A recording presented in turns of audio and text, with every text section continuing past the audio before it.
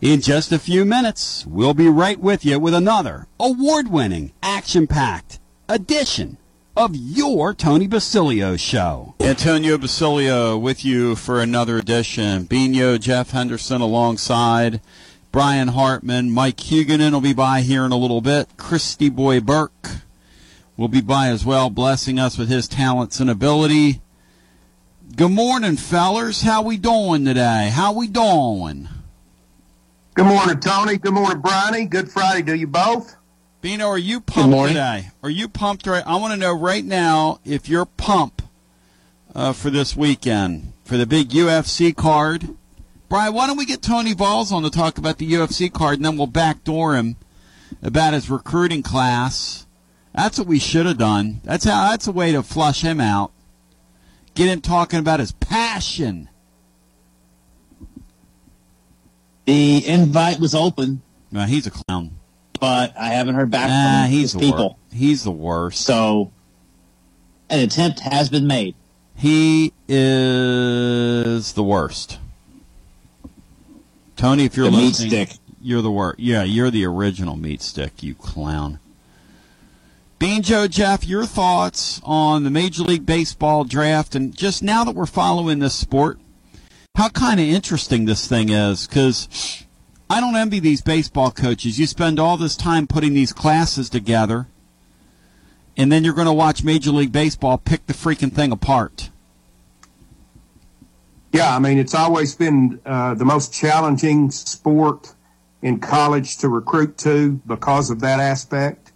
And we're now, mentioned among the elite in college baseball, which means we're going to be involved with some of the best players in America. And it's a balancing act, Tony, to get good players, yet not ones that you spend a whole lot of time and commitment on that you lose. Well, and you know what? Tony and them are trying to get sharper about it. And I guess we'll see what happens. Last year I think they got kind of caught flat-footed.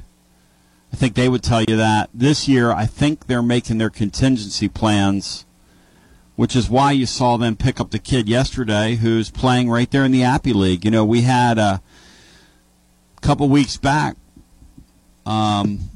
we had our guy on, my boy Chris Allen from Your Smokies, and they picked up a kid last night out of Missouri, a Paisan, who's up there playing in that league. That's a great advantage for the Vols to have those kids right in your state. And they went up and visited with him, and they sealed the deal. Yeah, I guess the shame of this is, Tony, I don't think there's any way to do it other than to over-recruit. Yep. To make sure that you have all your I's dotted and T's crossed, and you've got the roster that you need with all the positions filled going into the season. The only way to do that in college baseball is to over-recruit. And one thing I'd like to bring up with Chris Burke when he joins, who's going to be on Major League Baseball's coverage on ESPN. He'll be one of the lead anchors on that. And Berkey told me that he has been just immersing himself, pouring himself into tons and tons of names. We continue to report on real time over at tclub.team. Pretty proud of our reporting. We've pretty much nailed it thus far, and they feel pretty good about this pitcher. But so far, who's Tennessee's acquired out of the portal, it'd be pretty hard to beat their haul. From the Snead guy to the Peebles guy, the Galaney guy's the one they're really concerned about.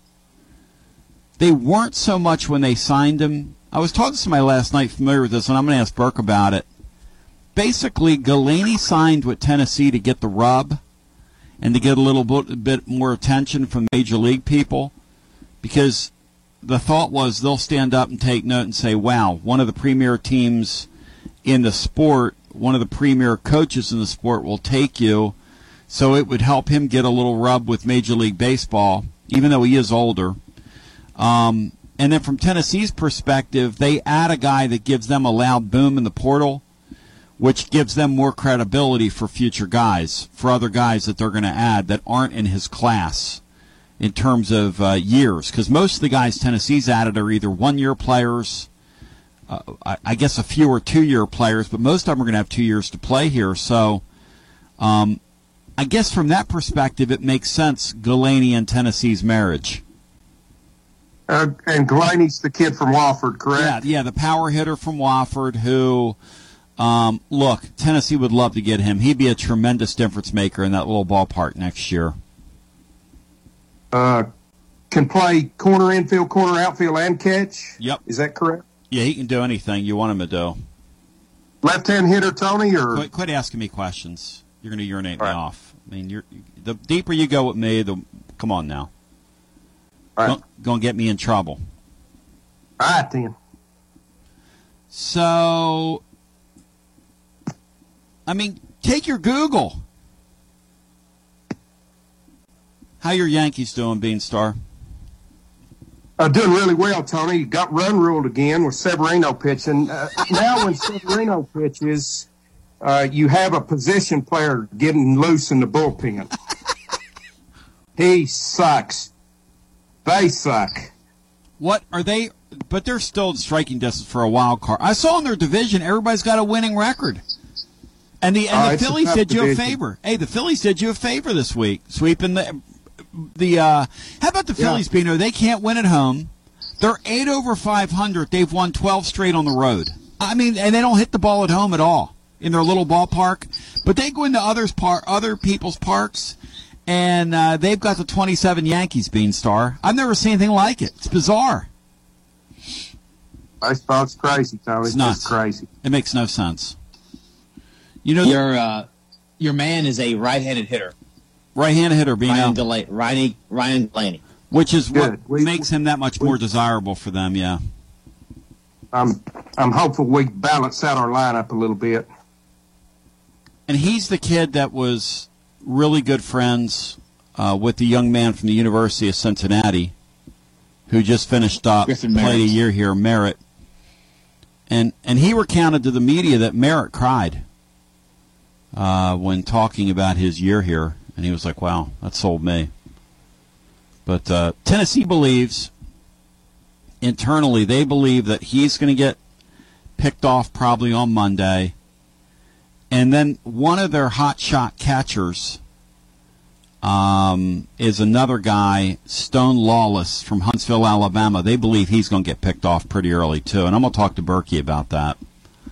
I'm going to see what Berkey has on that front. But, Bino, you bring up a great point, which is, now that sport is growing, is there another way to do this? Should they wait and have the transfer portal after the Major League draft so they can know what they've lost? Because this seems rather unfair and disingenuous to everybody involved. The coaches, the players, the teams, everybody. Well, I don't think that's changed any from years past, Tony. It's something they're accustomed to. I don't believe you would want to push, if you want to push the transfer portal stuff back a little bit, maybe certainly push it back until everyone's season is over, so you don't seem to have coaches having to recruit their own players. Great point. Right in the middle of when they're still playing. Another thing I want to bring up with Berkey is the Chase Burns thing, and we've discussed this, kind of hinted at it. First of all, he hasn't been involved with any other college programs. The reason we've ascertained he hasn't been involved with any other college programs is the belief right now is if he has his way, he's not playing college baseball next year. Now I want to talk to Burke if he were advising that young man, because his advisors are telling him you can't do that. Tennessee's leaving the door open for him to return, obviously. We told you about this in real time. His LSU deal dried up on him when he essentially tried to play LSU against Tennessee, and LSU said, we're just going to grab another pitcher. I mean, we're not – I don't know what you thought we were doing, but we're not going to – that's not what we're doing here. We thought you were coming. So that's what happened there. The TCU thing I don't think was ever in play. So this whole thing gets really interesting right now with Chase Burns, as Orange Throat wrote about today over at tclub.team, and we try to stay ahead of these things for you. So let me understand this, Tony. Chase Burns does not want to play college baseball next year. What it looks like. And his advisors are advising him that he should. Absolutely, 100%. That's where things stand right now. We believe here. Yep. That would seem like a strange move. Well, he's kind of put off by the whole experience. And that's sort of where he's at right. That's why you haven't seen his name. Yeah, he's been moved from starter to the bullpen twice now. Yep. And people were wondering. People were wondering, and everybody's been wondering that follows the sport. Why is he not associated with other programs? Well, you can't make things up. People say, well, where'd the TCU thing count? I think he told some people that he was involved with TCU, but I don't think they were involved with him. So this deal gets kind of interesting, you know? Never a dull moment, Beanstar, as we say. Tennessee will take him back, though, for sure. Yeah, that's an odd storyline, Tony. I would have thought that he would have, once his name got in the portal, that he would have had his choice of suitors. Pretty hard to have your choice of suitors. It makes sense now when you don't want to be suited. Hard to put the outfit on if you don't walk in the store, right? And get measured. Yeah. So it's an extremely interesting. I got to ask Burke about it. Another thing we'll talk to Chris Burke about, just in terms of, has that happened? Can you guys think of anything? I remember when Kumar Rocker, now his situation, his circumstances were extenuating in that he was drafted. He went through his third year, played his third year at Vanderbilt, and then I believe the Mets found some kind of, there was something anatomically odd with him, elbow, something or other, arm, something. Can't remember the particulars. But he ended up in independent ball for a year and then got drafted the next year pretty highly. Yeah, I do remember that now, Tony, that you've brought it to our attention. But the other thing, the other thing Hughie's going to join us. You know, I don't know if you guys have noticed, but the Big 12 Beanstar is agitating to add some more teams, which I think would be smart of them to go to 16. Why wouldn't you? They're talking about, Bino, adding the likes of UConn, Memphis. Who are some of the other schools, Brad, that have been mentioned? San Diego State. I mean, they're just going to make it I keep official. hearing Colorado and maybe the Arizona schools. Colorado, the Arizona schools. Utah might be an addition besides BYU to have that rivalry back. And I'm taking a position statement on the air yesterday. I believe this. I think they're going to end up being the third Super League. I think they have a really strong commissioner who's pretty smart. And I think the ACC is going to get left out in the cold when it's all said and done. We already know behind the scenes, what they call them, the Magnificent Seven or whatever it was. And then, Bino, I want to ask you about Joe Milton, because Mike Detillier came on here a couple days ago and fired me up, focused me, and prepared me on him. So are you prepared to give me your thoughts on Milton and whether or not you trust and believe? I am. Because I don't know that I do. Does that make me a bad person or a bad fan?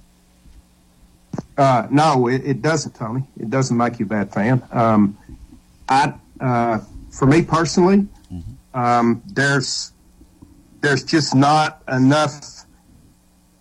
There's not enough proof of that he can consistently be a real solid starter. That's where I'm at. So it's hard for me to quote trust him.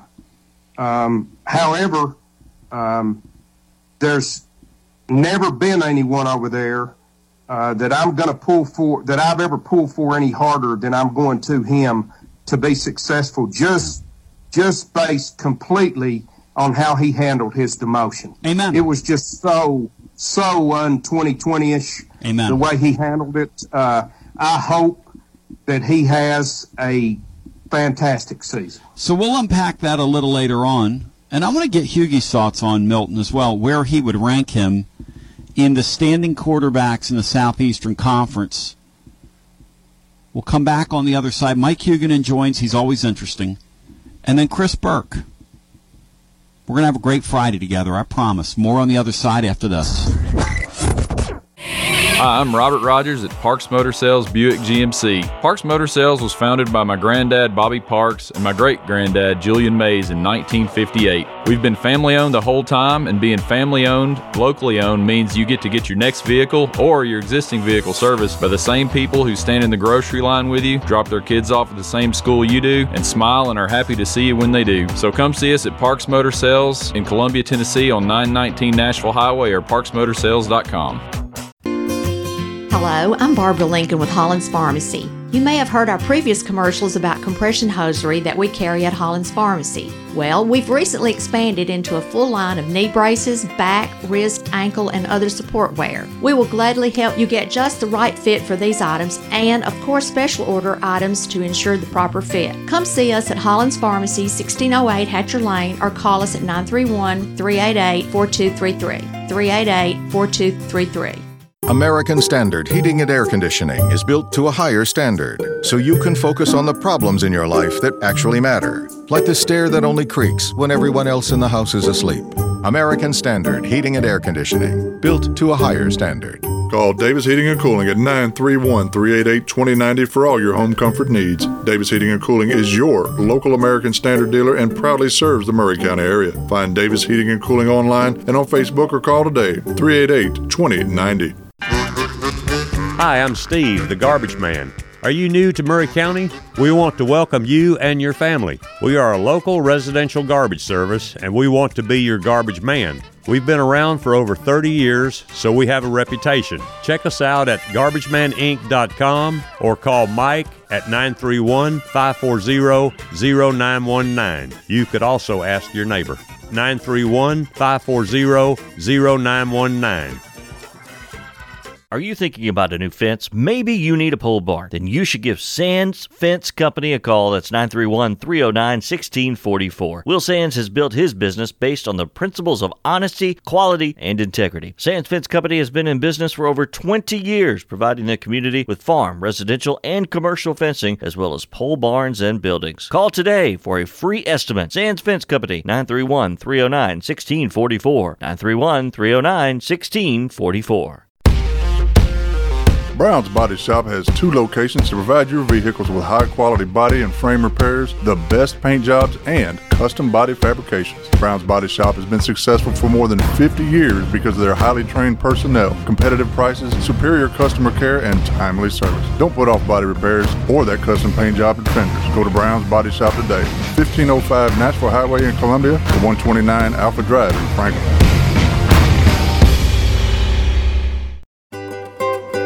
For 40 years, the Jewelers Bench has worked hard for their customers and provided the highest quality jewelry at the best price. They keep going back. Recent renovations have allowed them to expand their inventory. More high-quality jewelry, custom vintage and estate pieces, and professional jewelry and watch repairs. They also buy gold. The Jewelers Bench, still here, still great service. 808 Trotwood Avenue, Columbia.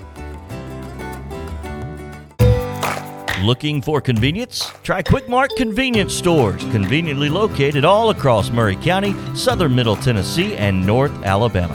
Whether stopping in on your way to work for coffee and a biscuit, taking a plate lunch to go, or grabbing something cold to drink after a long hot day at work, there's always one nearby. Quick Mart Convenience Stores, conveniently located all across southern Middle Tennessee and North Alabama. Proudly serving Shell gasoline. Hello, this is John McEwen with McEwen Group Real Estate, located at 17A Public Square in beautiful downtown Columbia. Our family has over 40 years experience selling farms, residential, recreational, and all types of real estate here in Middle Tennessee. Check us out online at McEwenGroup.com or on Facebook and Instagram at McEwen Group, or give me a call today at 931-628-1749. McEwen Group. Land is your legacy. Farmer Johnny here, Taylor Family Farm. I want to give y'all a little look-see. We raise 100% non-GMO, grass-fed beef, pasture chicken, and pork on our family farm. Everything that we grow is raised with love and care to ensure the highest quality and nutrition for our family and customers. You can shop online at TaylorFamilyFarmTN.com or visit our farm store in person at Etheridge, Tennessee at 301 Dave Reisner Road. That's TaylorFamilyFarmTN.com for more information. This is Clayton Harris, and you're listening to 101.7 WKOM Columbia. TB back with you. So welcome you back on your Friday. It is an absolutely outstanding day to be alive and well with you. It's beautiful. The great, man, I'll tell you, he appears on the TLD Logistics Hotline and does it with the greatest of ease. His name is Mike Hugan, and Chris Burke coming up later on in the hour. Hugie DeBear joining us, though. Hugie, welcome in. And you know, the one thing about the sports we follow, this college deal, this thing is 24/7, 375 days out of the year now, and there is no downtime, and it's insane. And every time you click on or open up a device and you read about the sport we love, college football, I mean, when is the reorganization of these leagues going to stop, Hugie? And now the Big 12's on the mic, as I welcome you in on a Friday. Memphis, UConn, Colorado, Arizona, Arizona State, San Diego State. I mean, when's it end? Yeah, I don't know if it's going to end. You know, we've talked in the past. Eventually, the big football schools, and you know, the difference between Miami and Miami of Ohio, they're all in the same FBS ranks now. That eventually is going to change, but it's almost as if, to a lesser extent, conferences are just sort of rearranging deck chairs on the Titanic, because all these leagues are not going to be around for football forever. You know, maybe it takes 20 years for all the big football schools to sort of form a conglomeration. Maybe it only takes 10. But all these little teeny moves are baby steps. There's going to be giant steps eventually, because the finances involved, you know, even within the SEC, we've talked about this as well. If you're Alabama, or LSU or Tennessee or Florida or Georgia, how can you sit there and be happy that Vanderbilt, Mississippi State, and South Carolina are getting the same amount of money you are from the media rights deal? Check collectors. No one is tuning in to watch Mississippi State. No one is tuning in to watch South Carolina. Nobody's tuning in to watch Vanderbilt. And at some point, as finances continue to become even more important, I mean, I thought that the COVID year would sort of slow some of this stuff down. It instead has intensified it. At some point, the schools, the bigger schools within the power conferences, are going to look at some of their conference brethren and say, yeah, we're in the same league, but we're really not in the same league. You guys are minor leagues, we're major leagues, we're tired of this. No doubt about it. So let's talk about the Big 12. You think there's any chance, like, we had a call from Memphis yesterday asking us, would the Big 12 do that? Because if they do that, I don't know, you know, it makes Memphis legit. Yeah, I don't know what Memphis brings to the table from a financial standpoint. It's interesting, there was a story early this week about UConn. Yep. And one interesting aspect about Brett Yormark, the new Big 12 commissioner, well, I know he's been there less than a year, but he's done a lot of cool things. He is fully embracing the potential of basketball. Obviously, the Big 12 won it all in 2021 and 2022 with Baylor and Kansas. UConn's in the Big East, obviously. Their football program's an independent. They have a good baseball program. But it's all about basketball. And the thought is that the story said that the Big 12 allegedly had made entreaties to UConn about potentially joining because of basketball. I tend to sort of scoff at that in a way, because UConn football brings nothing to the table. Zero, less than nothing. Zero. And yes, great basketball program, as strong a basketball program as there has been in this country the last 30 years. At the same time, I don't think the basketball TV contracts would enable you to say to your member schools, we're going to bring in UConn and Memphis for basketball reasons. forget the football stuff. We're going to bring him in for basketball. That doesn't make sense to me. No, there's no money in it. Well, there's no money in basketball. But here's the thing. I'll say this to you. I want your thought. This is one of my new hot takes. I think the Big 12, when it's all said and done, is going to be the third power league in this whole deal. And here's why. I believe in that commissioner. I think that guy's strong. I think it was a really good hire by them. Look at the Pac-12, the two bums they had. That's why they're in the spot they're in right now. No vision. Yeah, Kliavkoff, I think, is trying, but his problem was the two guys before him, Larry Scott and Tom Hansen, Scott made a lot of decisions that were bad, and I've said on your show before, Tom Hansen could have been at a conference commissioner meeting, and the other conference commissioners would have looked at Hansen and go, who's that dude over there in the corner? I don't think I've ever seen him before, and he was there for like 20 years. Kliavkoff is trying, but losing USC and UCLA is a body blow. The interesting thing about the Big 12, you're right, Yormark is extremely aggressive, trying a lot of new things. The one thing I wonder about the Big 12 with Texas and Oklahoma leaving, who is your Bell Cal sports program now? Great point. In basketball, it's Kansas. Great point. It's a solid baseball league, but Great still. Point. And football, goodness gracious, TCU last year played for the national title. Got hammered. And I think Dykes is a good coach, but I don't think you could walk up to a casual football fan in L.A. or New York and go, hey, you follow college football? Yeah, a little bit. What's TCU's nickname? I don't think people know. And that's a little bit hyperbole there, and does that really matter? But yeah, I think it does. I think if you have a Bell Cal program, everybody knows it. Everybody knows Oklahoma. Everybody knows Texas. I don't think the Big 12 has one of those programs anymore. I wonder if it wasn't for the grant of rights thing, if the ACC would even be there. Thinking about what you're talking about, because I think a lot of those guys would leave. They would leave tomorrow. They would leave in a half second. Yes. North Carolina has a ton of cachet. Florida State has some. Clemson has some. Miami doesn't have as much as Miami fans think it does, and UVA has a lot. But, Pitt, Boston College, Syracuse, Wake Forest, Duke is a big-timer just solely because of basketball. Georgia Tech has no cachet. None. That's a league with Virginia Tech really has lost a ton of luster. Boring. I agree. I mean, I think if the SEC could add two teams, one of them for sure would be North Carolina. Amen. And then let Duke die on the vine where they belong. Let's bring the great Beano, Jeff Henderson, in here as Mike Huguenon's with us. Presented by our friends at TLD Logistics on this Friday. Online, tldlogistics.com. Beano? Hey, Mike, when you look out there at the landscape of college football, I don't see any combination whatsoever outside of the SEC and the Big Ten where anybody else could claim to be a power league with the direction they're going.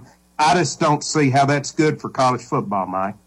No, and I think that's why eventually there's going to be this big conglomeration, because the Oregons and Washingtons of the world need a place.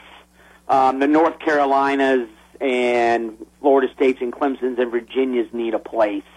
So that's, I think, eventually why that's going to happen. But you're right, it's hard to. I think the Pac-12 is going to be a good football league this year, but it's also the last year with UCLA and USC. Going forward, that league is losing a lot of stature. And we've talked about the Big 12 problem. Yes, they're losing Texas and Oklahoma, and they've brought in 4 teams, but the 4 schools they brought in don't equal Texas and Oklahoma. 2 in this case is greater than 4. And then the ACC is sort of just foundering out there. It's wading in ankle-deep water, but it's afraid it can't swim, so it can't go any further out to join the Big Ten and SEC, to use a summer analogy. So, yeah, I agree with that. I think there's enough money right now that everybody can be sort of, we're okay with the status quo for a while, but again, I think eventually, I mentioned Oregon and Washington. Well, Oregon State is tied to Oregon, Washington State is tied to Washington. There is the difference in value of those programs is immense. And if there were ever a large conglomeration of schools, which I think there's going to be, Oregon State and Washington State ain't going to be in it. So right now, Oregon and Washington are sort of having to put up with little brother. But I think eventually, and maybe it's 20 years from now or 15 years from now, little brother is going to get left behind. Great, Mike Hugan, and you bow your head when you say his name. Hugie, let's switch gears. I had Mike Detillier on here a couple days ago from down in New Orleans. He was talking about the Manning Passing Academy and saying that Joe Milton looked like a changed man in terms of he was throwing the short ball really accurately, and we all know he has a big arm and all that stuff, and he can throw the ball over the moon and this, that, and the other. We were talking about his place among SEC quarterbacks, and can you kind of put your thinking cap on for me, and just off the top of your head, we're spitballing here, but rank SEC quarterbacks like top 4 maybe coming into this upcoming season. Can you do that? I think Jaden Daniels is the best at LSU. And I'll be honest, I think there's flaws with everybody else. Milton is a really good athlete. He's been a really good athlete back to his days in high school. I actually saw him play. He's from Orlando. My niece went to high school at the same school, basically at the same time. He has the physical tools, but as he has shown in spurts when he's been on the field, he's not consistent. I like Devin Leary at Kentucky. I think he's talented, but he's also a guy who, while he was at NC State last year, he missed half the season. He had shoulder surgery, and he doesn't have the strongest arm to begin with. He's an interesting guy in that he had really good stats at NC State in 2022 playing for a horrible offensive coordinator. I think Liam Cohen's better. I wonder, though, if given Larry's health and the fact that he was not 100% during spring ball, how soon can he get up to speed? So there's questions about him. Spencer Rattler ended last season playing great football. He had 3 great games. Well, they played 13. What about the other 10? And the one overriding thing about Spencer Rattler to me, he played for Lincoln Riley, the most quarterback-friendly offense in the nation, and lost his starting job. So there's always going to be a question about Rattler. Graham Mertz at Florida was not good at Wisconsin. I don't know how good he can be at Florida.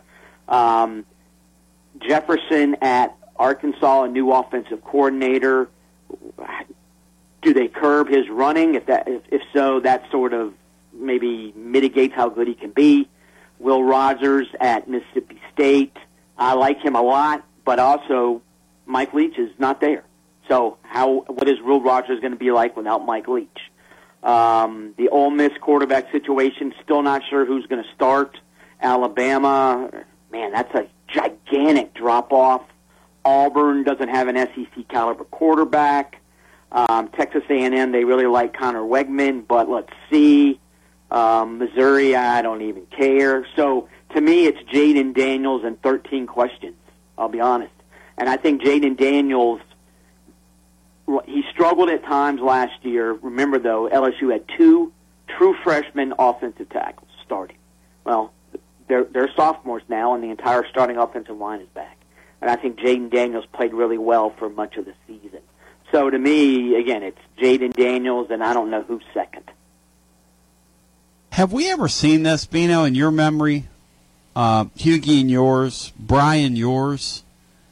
The league have so many question marks at quarterback to the point where Joe Milton is more of an answer than he is a question. Yeah. And by the way, he's a question. He's a question. I assume it's going to be Carson Beck, but, and while Stetson Bennett wasn't a world beater, he won 2 national titles. There's no doubt. They're going to have a drop-off. It really is. This is incredible. And think about the quote-unquote good teams. LSU's got its starting quarterback back. Alabama doesn't. Georgia doesn't. Tennessee doesn't. It's going to be a fascinating season because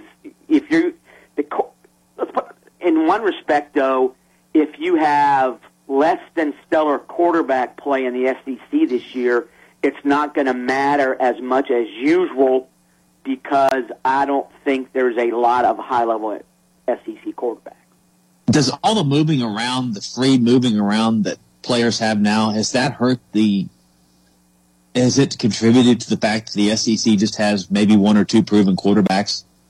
Because nobody is willing to sit and develop for 2 or 3 years like they used to? That's part of it, but I also think the development of quarterbacks at some places has not been good. I mean, Kentucky, Liam Cohen was the OC in 2021. He left. Scangarello last year was horrible. Now Liam Cohen's back. So even if you had a quarterback who wanted to develop, I don't know how all the quarterback changes can help you develop, but I think that's part of it. And LSU, to me, is in a great situation. You have Jaden Daniels, and you have Garrett Nussmeier, who is being developed and looks like a future star. So, and then you got Ole Miss, which has, 13 quarterbacks on his roster? So that's an interesting question. I think that's part of it, because no one's willing to sit around and be developed. And if you are willing to sit around and be developed, sometimes they're not going to wait for you to reach your development peak. They're going to go out and get somebody else instead. And some guys, hey, I've sat for 2 years. I ain't sitting anymore. I'm out of here. So I think that does play into it some. The thing we see in baseball, and we're seeing it in all these sports now in this league because there's money in it, is that Leary comes over from the ACC. Rattler comes over. Now, Rattler obviously was sort of chased out of Oklahoma because he literally was kind of a broken-down guy a year ago before he took the field. And to your point, he did not look good. I'm not sure if they put him in a good position, though. Well, that's the thing. And that's another school that I think he had trouble last year adjusting to South Carolina's offense. Yep. And the coordinator had trouble adjusting to Rattler. But it finally connected at the end of the season, and then that OC moved on. So that's, again, the development of Spencer Rattler, that's another. Coaching changes don't help player development, and in the SEC especially, there's not a lot of, what's the word I want? Patience, I guess is the understatement. If your offense, we average 26 points a game. We didn't average 30. You're out of here. You're gone. So, boom, your quarterbacks and your running backs and your receivers now have to learn new stuff. So I think that there's the continual movement among coaches and transfer portal players. I think that does impinge on some players' developmental process. Hughie, you're my main man. Anything else you'd care to add on the way out and close with? You've been incredible. Yeah, another Georgia player arrested for speeding. I mean, I think in a vacuum, who cares? But given what has gone on at Georgia since January, yes, I forget. I think it's a DB, but sometimes, college kids do stupid things. Yep. To me, that's beyond stupid. I don't get it. They don't care. And, those kids don't care. There's no culture there. Certainly what it seems like, and given what the AJC wrote last week, it's going to be the SEC Media Days. I got to figure that Kirby Smart and his quote-unquote handlers are thinking, Kirby, your intro speech at SEC Media Days needs to last as long as possible. Why don't you comment on all 85 scholarship players so you don't have time to take questions? That's good. I can see that. Do the old Jackie Sherrill thing, in other words. Talk about everybody. I used to love that. When Jackie Sherrill would go down that... or do Lou Holtz and go in there with 9 canned jokes that you tell everybody. He would repeat his jokes all the time. Yeah. But at any rate, you're the man. Best of luck next week. You won't be with us, but we appreciate you, brother. All right, man. Have a good weekend. Appreciate it. Thanks. Thank you. The great Mike Hugan, one more time. Christy Boy Burke. When we continue, it's 865-200-5402. He's going to join us. Bino, it is, the crazy thing about college sports, and we've commented on this, is that they continue to move these teams around. And they continue to, whatever it is they've done to it, and the sports have never been more popular. Yeah, it's certainly not my world anymore, Tony. People kind of like new things and change, and those that like that, it's out there for them. Oh yeah, and if you like never-ending topics. But we'll take a brief timeout and come back. I am excited about the 12-team format that comes after this year because it comes at the perfect time for Tennessee, because Tennessee will be a playoff contender annually. I think from that standpoint, this change is going to be good. Yep.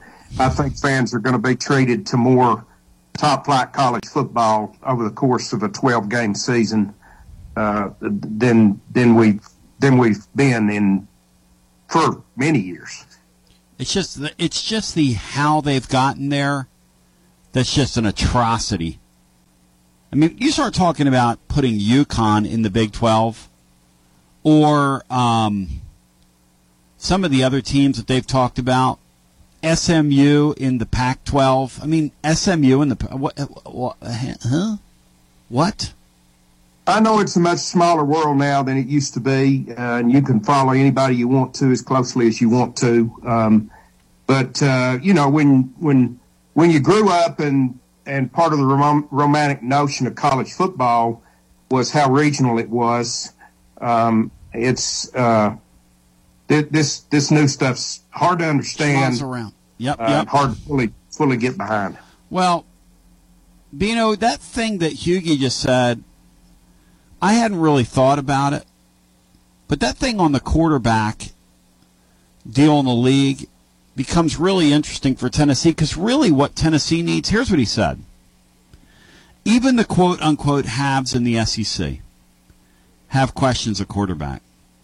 So if you have a quarterback that doesn't perform like you want him to this year, you might be able to get away with it this season. That's pretty well put, Beanstar. And that has implications for Tennessee. If Tennessee has a better defense than last year, a 10-win season isn't off the table. No doubt about that. They could be favored in every game except maybe Bama and Georgia. And Bino, to your and if Milton doesn't perform like he should perform, they might get away with it and win 10 games, to Brian's point.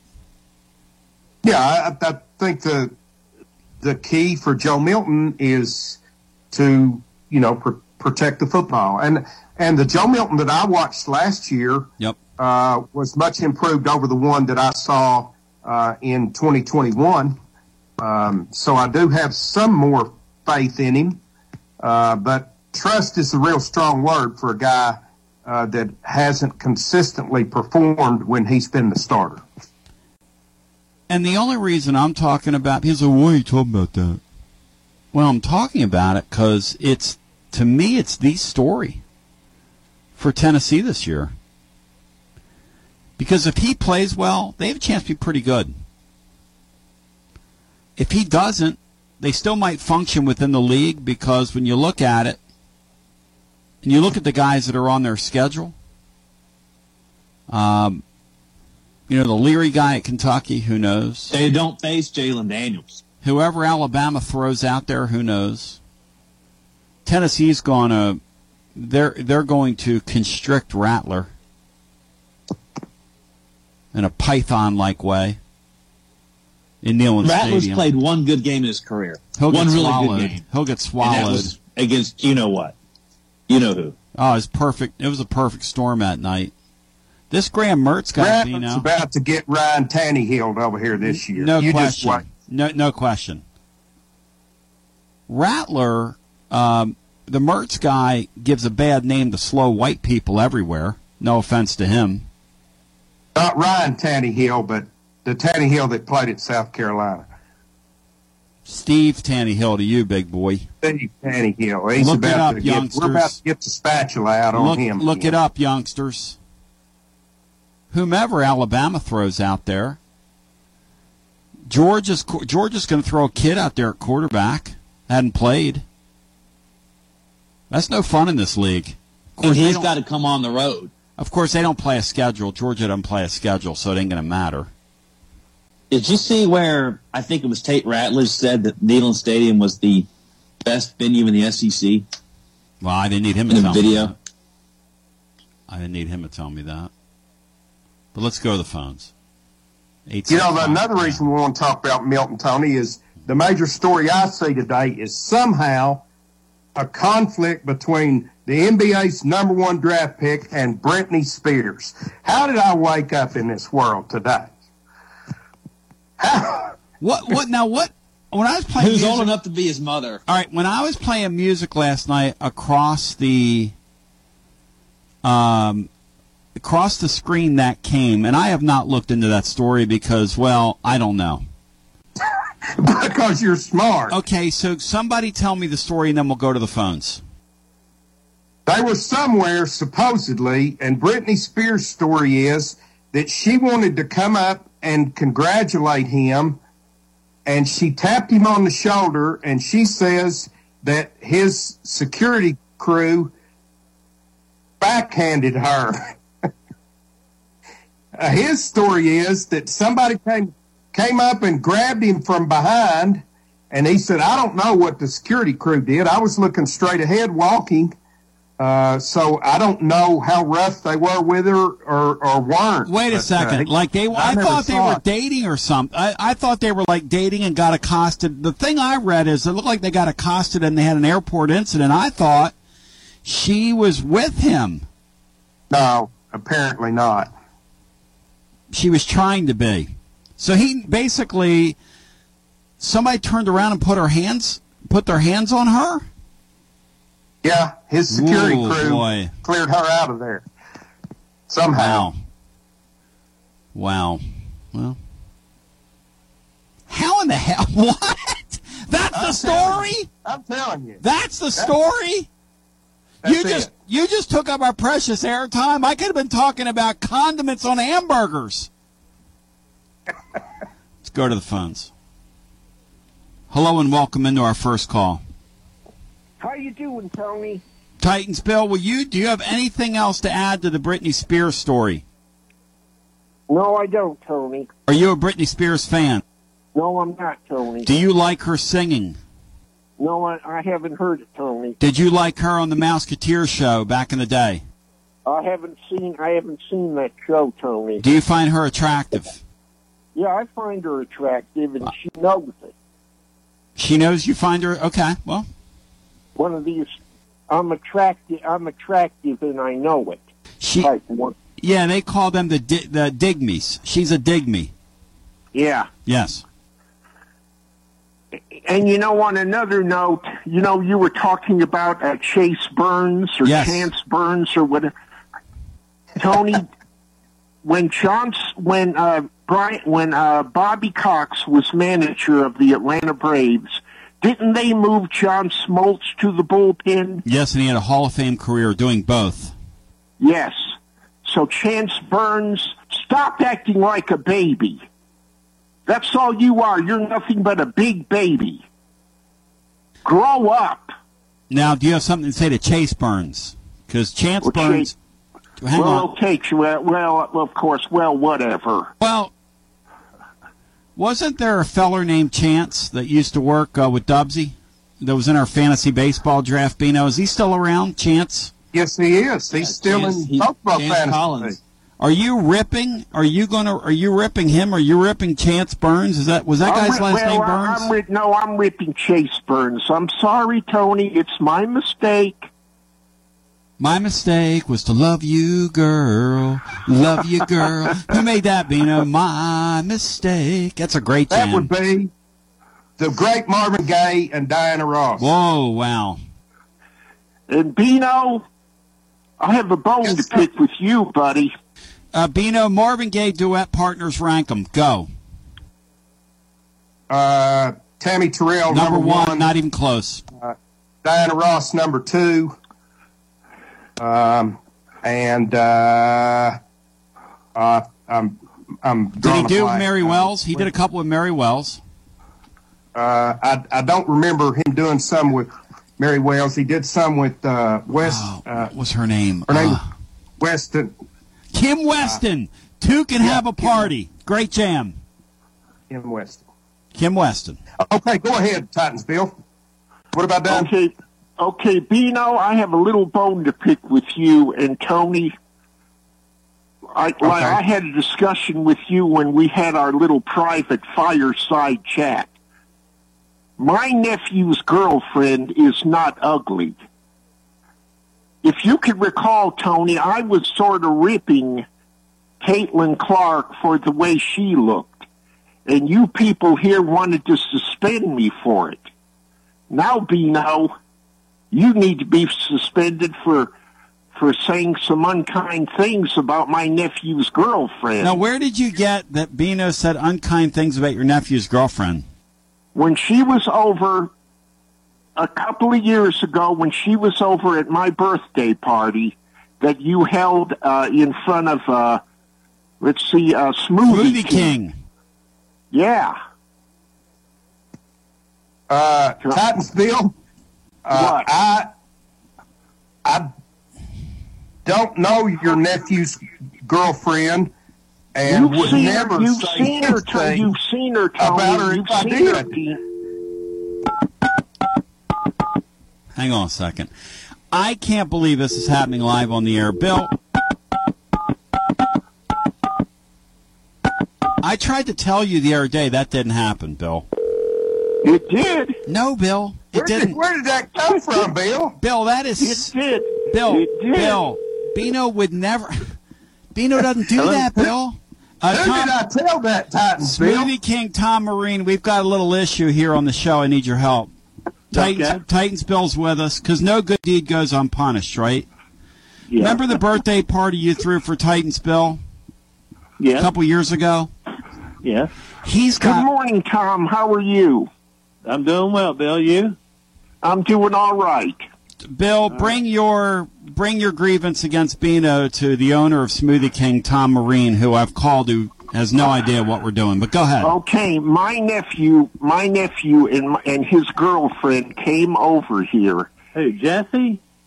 Yeah, Jesse. To his the birthday party that you threw for me. Yeah, with carrot cake. Yeah, with carrot cake and all that good stuff.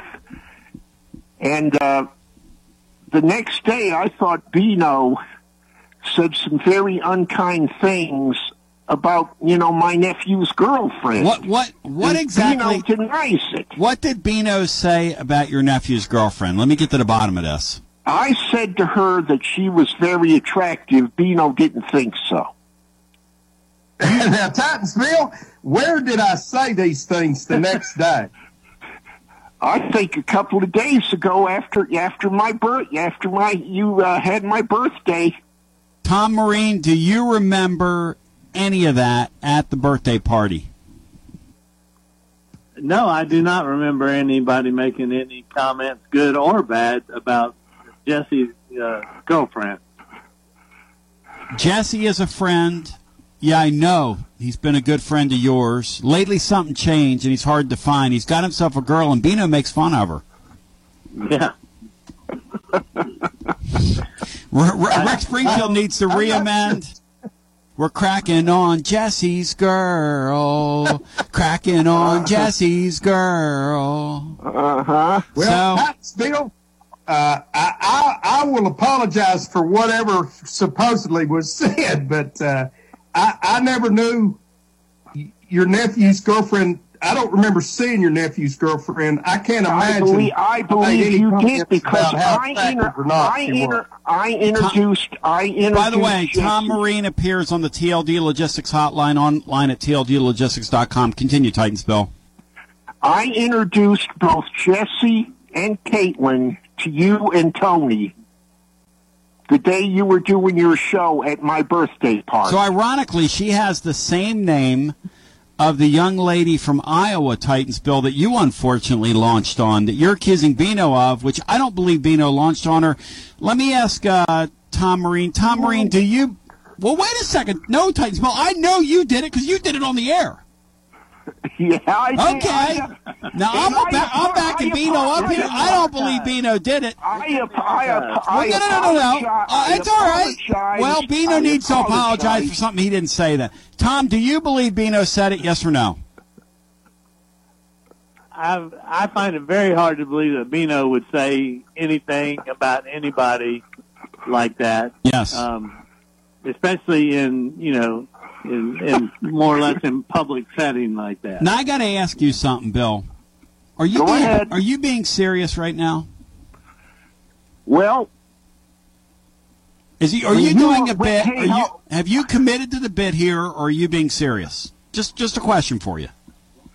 I'm committing to the bit here, Tony. Bill? All right. I'll apologize to Bino for the remarks I made. I'm sorry, Bino, but I thought you did say something unkind about, Jesse's He girlfriend. brought it up to me in private conversation the other day, Bino, and I told him you didn't do it. He wouldn't come off of it. How are they doing now? Well, my nephew Jesse is now a news reporter for Channel 12 out of Chattanooga. Boom! I got a couple of pictures that Sam gave me. Of course, if you want to know who Sam is, that's Sandy. But she insists you call her Sam, Tony. All right. And by the way, Titusville, I've never said anything about Sam either. Okay. Well, what about whatever happened to the girlfriend? Well, I know.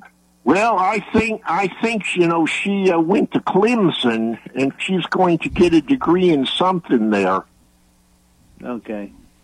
Well, Bill, you're the man. Much love to you. Tom Marine, what's new at Smoothie King, if anything? Bill, you're out of here. You're a clown. You wasted 5 minutes of my time with your dribble.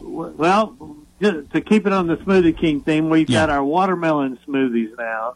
Yes. So for the summertime, so everybody needs to come out and try. Tell Chasey, baby, I'll be out later this afternoon.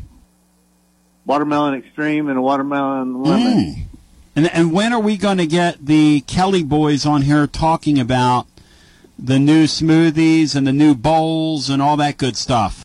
We're working on that. TK Jr. was in here just last week. He's having a camp soon. When's he going to contact me for his camp? Well, I don't know. Clown. That's what he came by and picked up. I think they've got around 200 campers. And what? It's there's no charge for the. I love him. These camps. Kid's got a great heart. Like. Todd and his wife raised a really terrific son. That's a precious, neat young guy, TK Jr. Yes, he is. We had a good visit, and I told him we were going to be doing a new. He said, I guess he had already visited with you a little bit about. Oh yeah, I told him the door's always open. I told Folky that the door's always open with me. Door's always open. Yeah, I know it is. You doing something to help the community and help the kids? The door's always open. Yep. So, and unless you launch on Titans Bill's nephew's girlfriend. Yeah, that's right. And I saw your compadre Tony Jones on. I guess it was the 4th of July the other day. What? Tony Jones called me last week. I never called him. Tony, I'm sorry. Yeah, well, you need.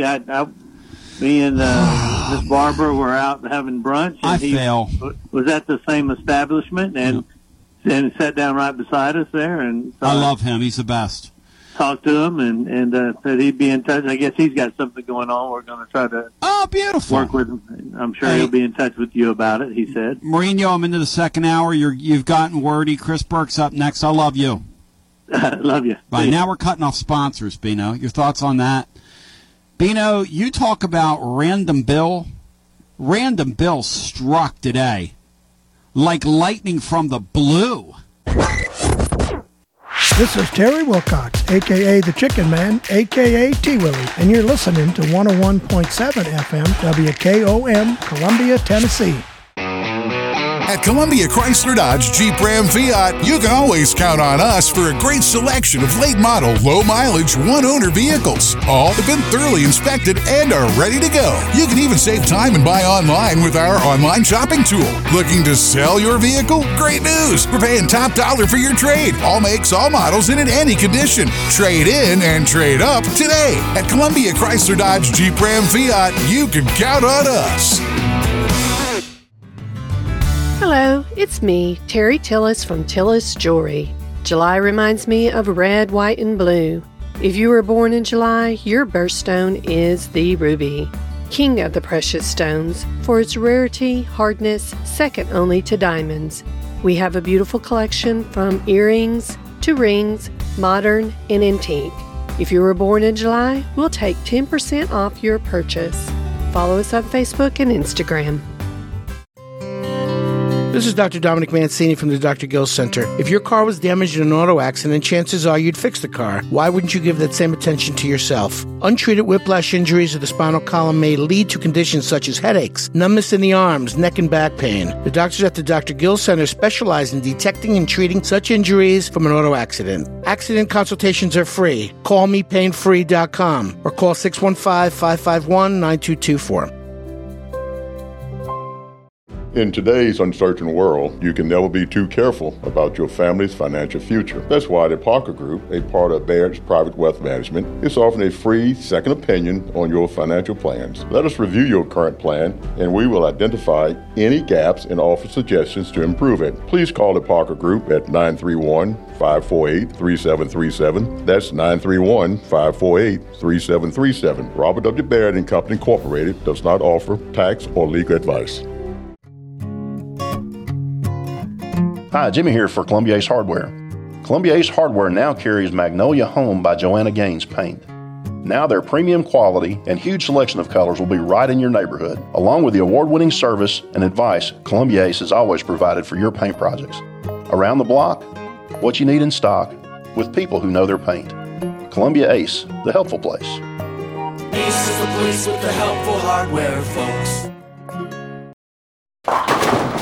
Hey, this is Derek Ransom with 10 Pin Alley, voted #1 family entertainment center in Murray County. We offer 32 bowling lanes, giant arcade, laser tag, bumper cars, and a full cafe and bar menu. We also specialize in group events, kids and adult birthday parties, company parties, sports team parties, and holiday parties. We're located at 322 East James Campbell Boulevard in Columbia. Call us today at 931-381-BOWL or visit us at 10pin.com. 10 Pin Alley, it's where the good times roll.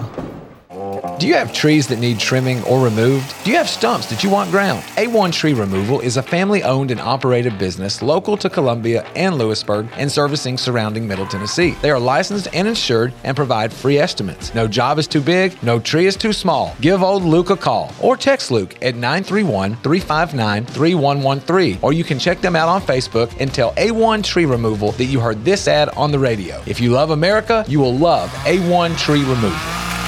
June is Dairy Month, and the Murray County Farm Bureau salutes our dairy farmers and the dairy industry for the many contributions to our economy and our health. Milk is the original nutritional powerhouse drink with 8 grams of protein and 13 essential nutrients to keep you energized all summer long. Plus, who doesn't like ice cream? Our hardworking dairy farmers are dedicated to dairy and proud to help produce nature's perfect food. When you sit down to your next meal, pour one more glass of milk and celebrate June Dairy Month. Blast into big July fun all summer long. You won't need sparklers, spinners, Roman candles, or any other fancy fireworks. You'll be rocketing toward explosive top prizes of up to $500,000 with the all-new July Instant Games from the Tennessee Lottery. Hurry in and pick out your favorites today. Find them at your nearest Tennessee Lottery retailer. Only from the Tennessee Lottery. Game-changing fun. Please play responsibly. What happens when the thrill of Powerball meets the thrill of NASCAR? You get a chance to win an exciting trip for 2 to the NASCAR Championship Race in Phoenix, Arizona, plus the chance to win $1 million in a special drawing. Enter the NASCAR Powerball Playoff Second Chance Drawing at TNVIPRewards.com between June 23rd and July 31st for your chance to win. The Tennessee Lottery. Game-changing fun. Please play responsibly. NASCAR is used with express permission. NASCAR LLC is not a sponsor of this promotion. All right, everybody, welcome back. This is T. Willie. I have Mr. Miles Johnson on the phone from Foodland. Miles, what's happening today at Foodland? Well, today's been going pretty great, and this week we have a pretty good sale, which includes ground chuck, $3.59 a pound, assorted pork chops, $1.69 a pound, seedless grapes, $1.49 a pound, and Sun Drop 12 packs, 2 for $9. Wow, a lot of good deals, and that's good. When you guys are busy, that's what it's all about. And again, you're located right there on West 7th Street. You're open 7 days a week, 7 a.m. till 9 p.m. And everybody in their store is very friendly whenever I come in. And I always appreciate you speaking with me every Thursday. And you guys have a fantastic weekend and sell everything you got, okay? Yeah, we're going to try to. Thank you. You're welcome. All right. Thank you, Miles. Again, that was Miles Johnson from Foodland. Go check them out. They got some great deals, as they always do. And they'll be very helpful, and they got a flyer at the door so you can pick it up and see what you got. This is Jim Ross, and you are listening to Front Porch Radio, WKOM 101.7, located in Columbia, Tennessee. We're TCBing on a Friday with you. The great Chris Burke joins TLD Logistics Hotline, online, tldlogistics.com. Berkey's been so kind to us. Berkey, the very thing that you want to do right now, the very thing that you want to do right now is talk about the draft with me, right? Because you haven't immersed yourself enough in it this week. But it's great. It's great prep for me, so I'm all about it. Let's do it. Berkey, let's talk. Before we get to the Tennessee implications, and all politics are local, what's going to happen at the top of that draft? It looked like, to the naked eye a month ago, the Pirates were going to take the pitcher out of LSU, and everybody was going to live happily ever after. The top of these drafts are curious, though, because it's about signability, right? Well, everybody's going to sign. It's really more about your plan. So, like, for instance, to me, the thought of Pittsburgh taking somebody they don't think is the best player for their organization, I think is exaggerated, and I'm going to tell you why. Pittsburgh has $16,185,000 to spend on this draft, okay? They have the first pick, which has a $9.7 million slot. They don't pick again until 42. Okay, so what's my point? Well, a couple years ago when they picked number one and they took Henry Davis, and everybody said, they took Henry Davis so they could save money. In that draft, they had another pick in the 30s, I think in the early 30s, and they might have had three in the top 50. Well, this year they have the first pick, and they don't pick again until 42.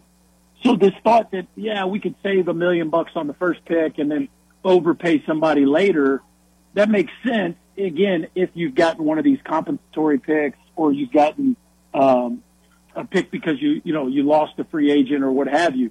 They don't have that. So to me, whoever they pick between Langford, Skeens, and Cruz, I think is who they think is the best player. I really do. I think Pittsburgh is going to pick one of those three people, and it's going to be because that's who they think is the best player. Now, that's just my opinion. Or the high school kid, right? High school kid's in it? I don't, Max Clark and Walker Jenkins have both been discussed at number one, but I don't believe that'll be the case. Like, you've got three college players, all which have a chance to be like major league difference makers that are very safe picks. I don't know how you take a high school kid with these three college players at the top of the draft. How quickly does Washington draft Skeens if Pittsburgh does not take him? How quickly does that happen? Well, I would think they would move right away. Well, here's what I think will be interesting.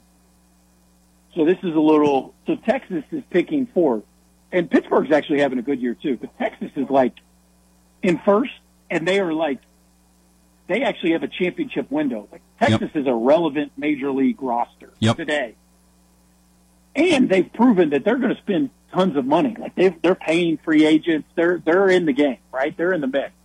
If I was Texas and I was Skeens, I would try my best to get Washington and Detroit to pass on me and go to Texas. Here's the other thing that's interesting about Texas, getting into the economics of it. The fourth slot is $7.69 million. Texas only has $9.9 million to spend on their whole draft. So, like, whoever they take at number 4, they better nail it because they only have $2 million left to spend on their whole draft. And so that, to me, I mean, selfishly, I think that would be just, as a sport, I think it would be awesome to see Skeens with Texas. But Washington and Detroit are crazy if they let that happen. But you never know how people might go in there and, hey, look, we're not going to sign for less than $9 million, and maybe maybe Texas figures out a way to make it happen. Try to bluff them down, in other words. Bino, Jeff Henderson, jump in here with Chris Burke, who, by the way, will be on ESPN's coverage, which is where I'll be parked. You better believe it. I'll be watching Berkey the entire time, just like I did last year.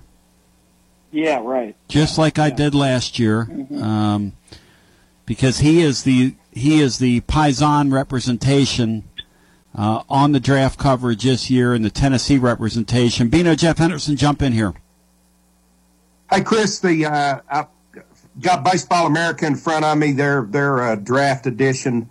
They've got Dylan Cruz going first, Skeens second, White Langford third, and Walker Jenkins, the outfielder, high school outfielder you talked about, fourth. How accurate do you think that is? Well, I mean, the top five, the next one would be Max Clark.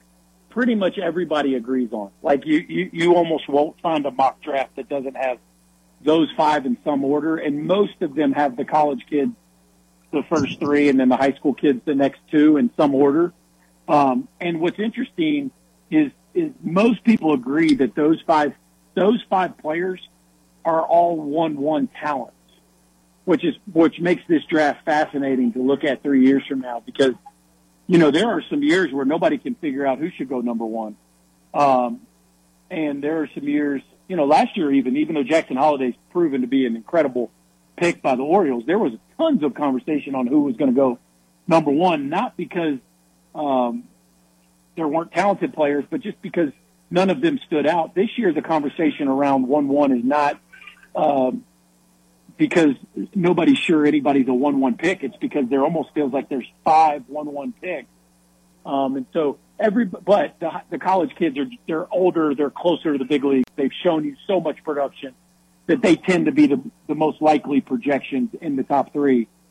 My order, I would put Jenkins ahead of Clark. If I was drafting, I think Jenkins is a more likely major league impact player than Max Clark, but you could argue that Max Clark has a higher floor. I think Max Clark is very Drew Gilbertish.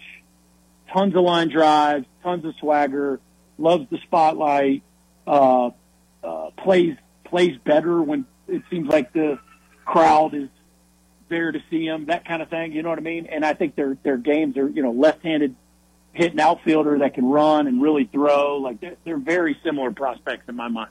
Berkey. Go ahead, Bino. Berkey, BA has Chase Dolander 11th to the Angels. Too high, too low? So this is interesting. One of the things, we got baseball tonight before the draft, so we're going to have an hour to kind of kick around a lot of these topics. And one of the topics is, who would you take pitching-wise, college pitchers, who would you take after Paul Skeens?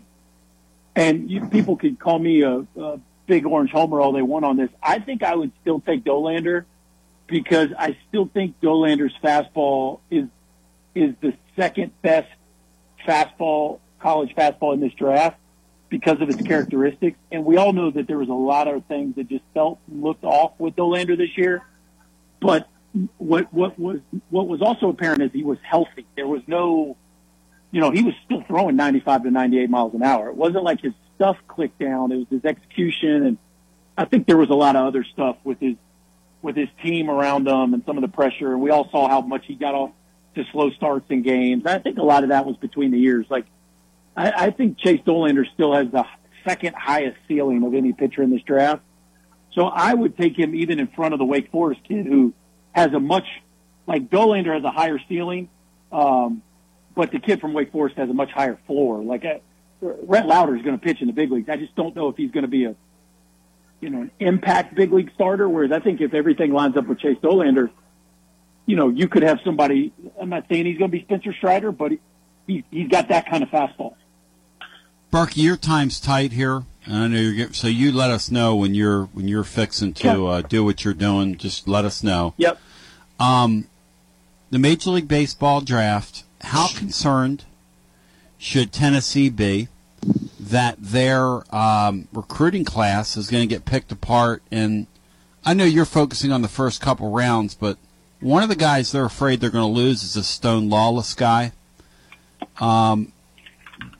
How concerned should Tennessee be that a lot of their recruiting work is going to get picked apart here?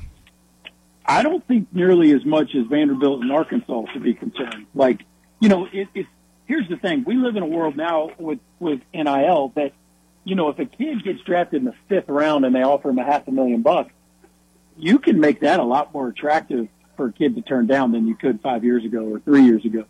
Now, when a kid gets offered $3 million, it's a little different. And Vandy's got Vandy has 4 of the top 100. Arkansas has 4 or 5 of the top 100, depending on what list you're looking at. I think, Ole Miss has 2 of the top 100, and they might keep them both, which would be huge. Auburn has 2 of the top 25, and they're both shortstops, second-base shortstops. So that's an interesting one to watch. But as far as Tennessee's concerned, I think it's actually they have avoided, they had Brady House a couple years ago, but they have not currently gotten into where they've got a ton of top 100 high school kids. They have done a nice job of getting impact high school recruits that aren't super famous other than Brady House. And so I think that's a really interesting model. It's like, why don't we get kids we think are really good but not crazy famous, going to go in the first couple rounds and develop them, hopefully get them to show up and develop them, and then we'll fill our gaps in the portal. Whereas, Vandy and especially this year Arkansas, they have so many of these incredibly talented, famous kids that, they're just probably not – they might not get any of them. And so all that to say, you're right. I'm not super familiar with, say, the from 250 to 500 prospects that I'm sure Tennessee has 6 of them. But at the high end of the draft board, you're not going to see a Tennessee commit taken in the first couple rounds, at least based on everything that I've studied. Berkey, you're a really, really intelligent person when it comes to the vision you have for that sport.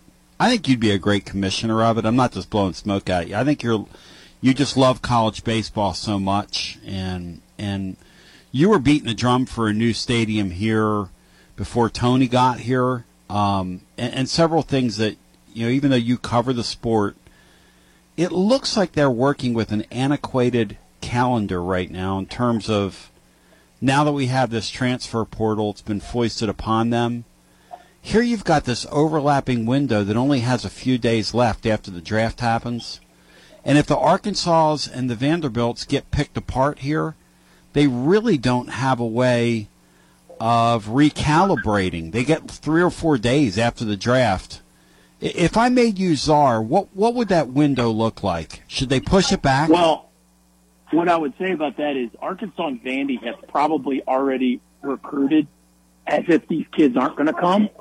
And then if they do, they'll figure it out after that. But Bino says guys get squeezed, though. See, Bino says what they've done is they've put themselves in a position to use these kids, and it's not fair to anybody. It's not fair to put the coaches in that spot. I mean, it's made it kind of ridiculous. If I was czar, I would move the draft up a month, and it would be probably the days leading into the College World Series, and it would probably be a celebration at the College World Series. That way it gives everybody a summer to manage their roster.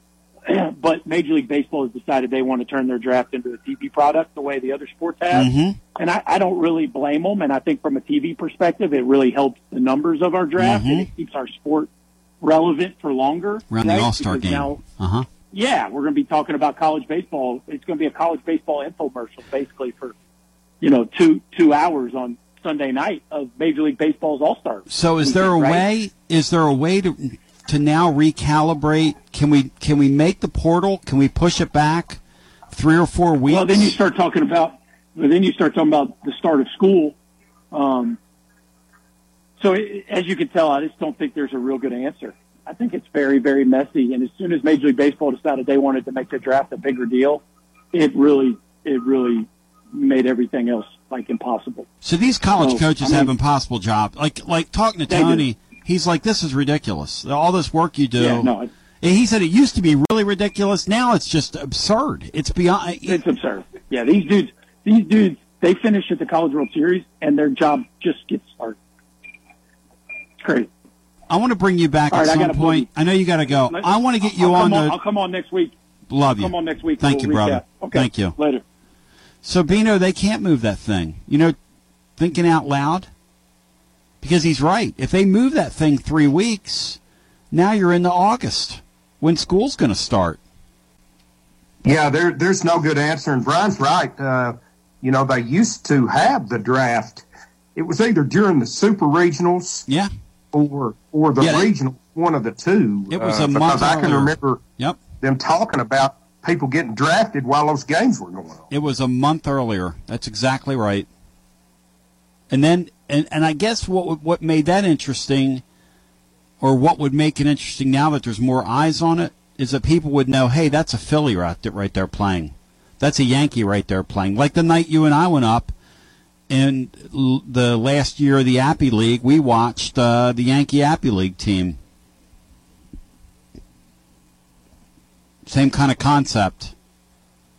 Weird deal now, because really what Tennessee's doing, and they're doing it in real time, is they've kind of covered themselves here. This Bargo guy they just added, that's insurance. Who knows? Maybe the guy turns out to be a great player for them.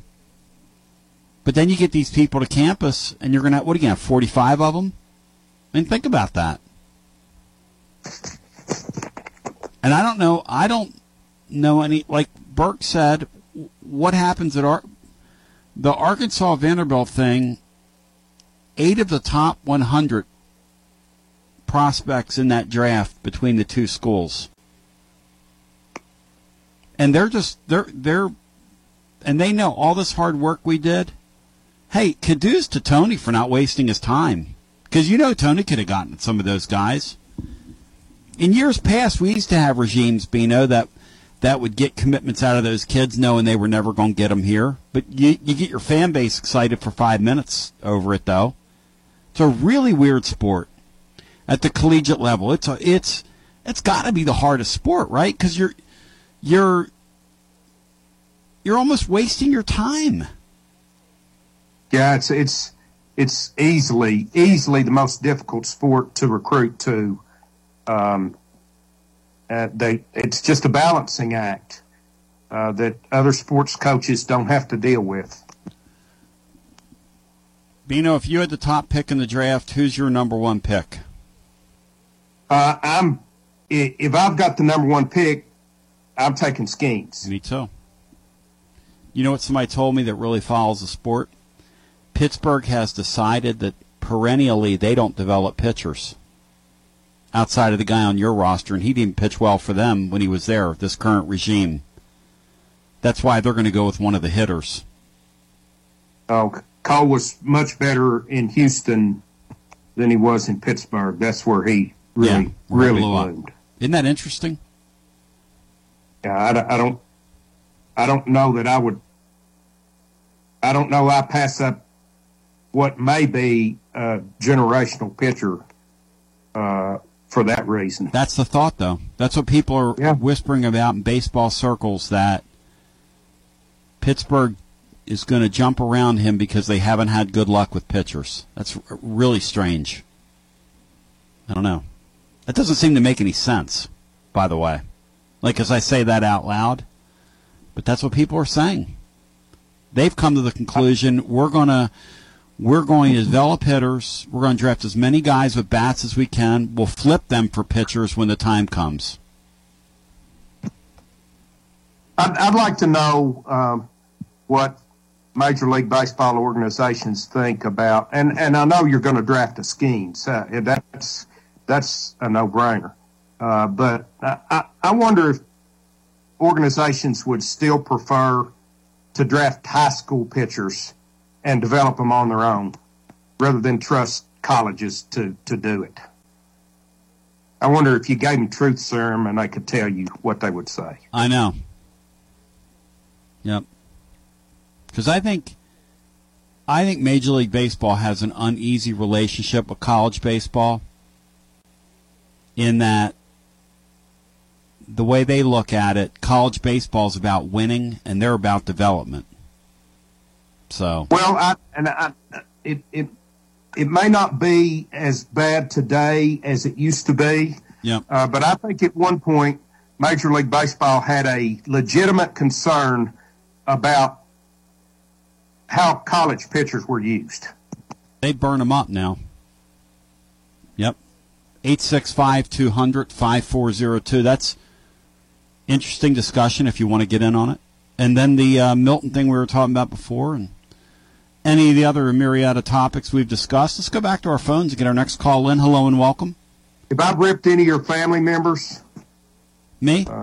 They're only their looks. Only their looks. If I've ripped anybody's family member's looks, that's up for grabs too. Well, listen. I can't believe what you said about Anthony.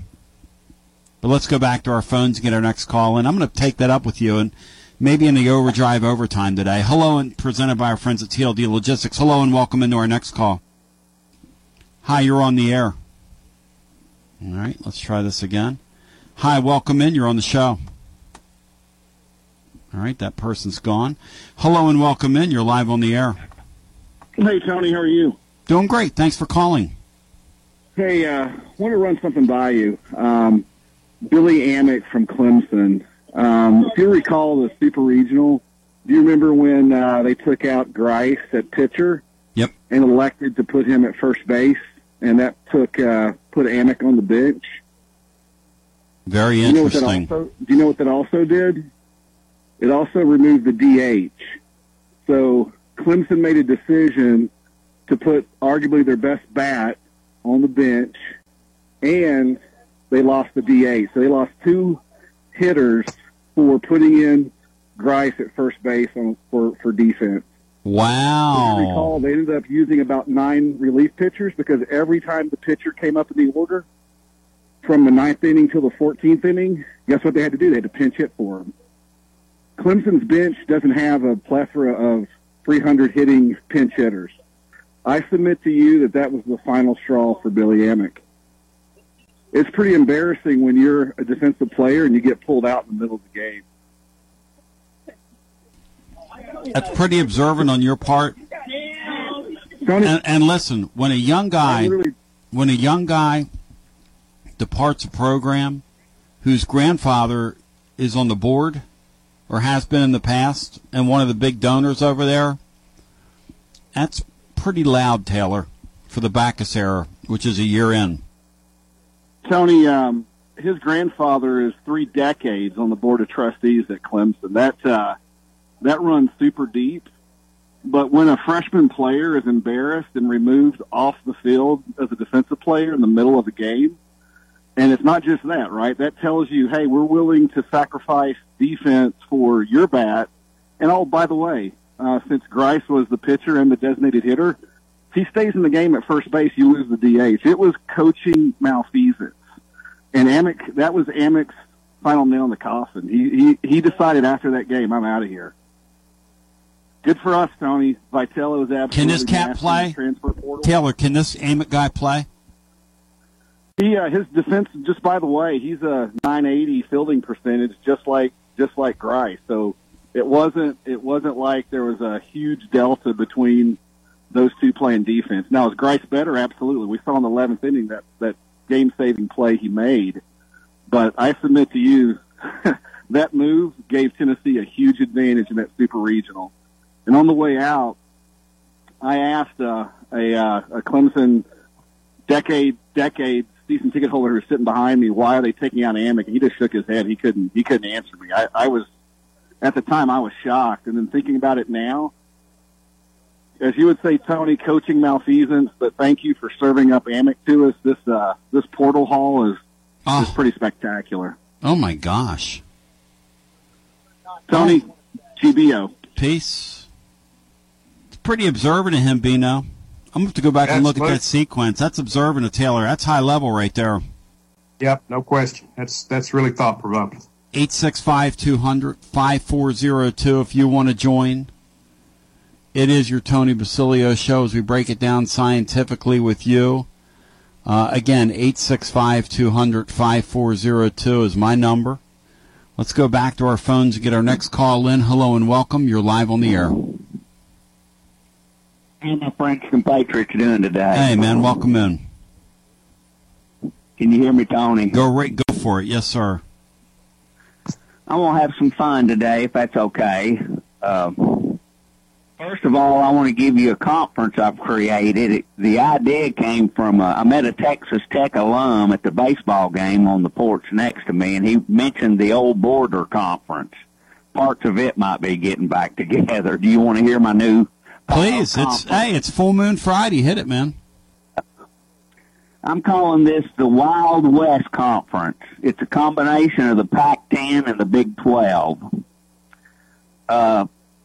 In the Western Division, which I call the John Wayne Division, it's Washington, Oregon, Utah, Colorado, BYU, Arizona State, Arizona, and San Diego State. That's eight teams.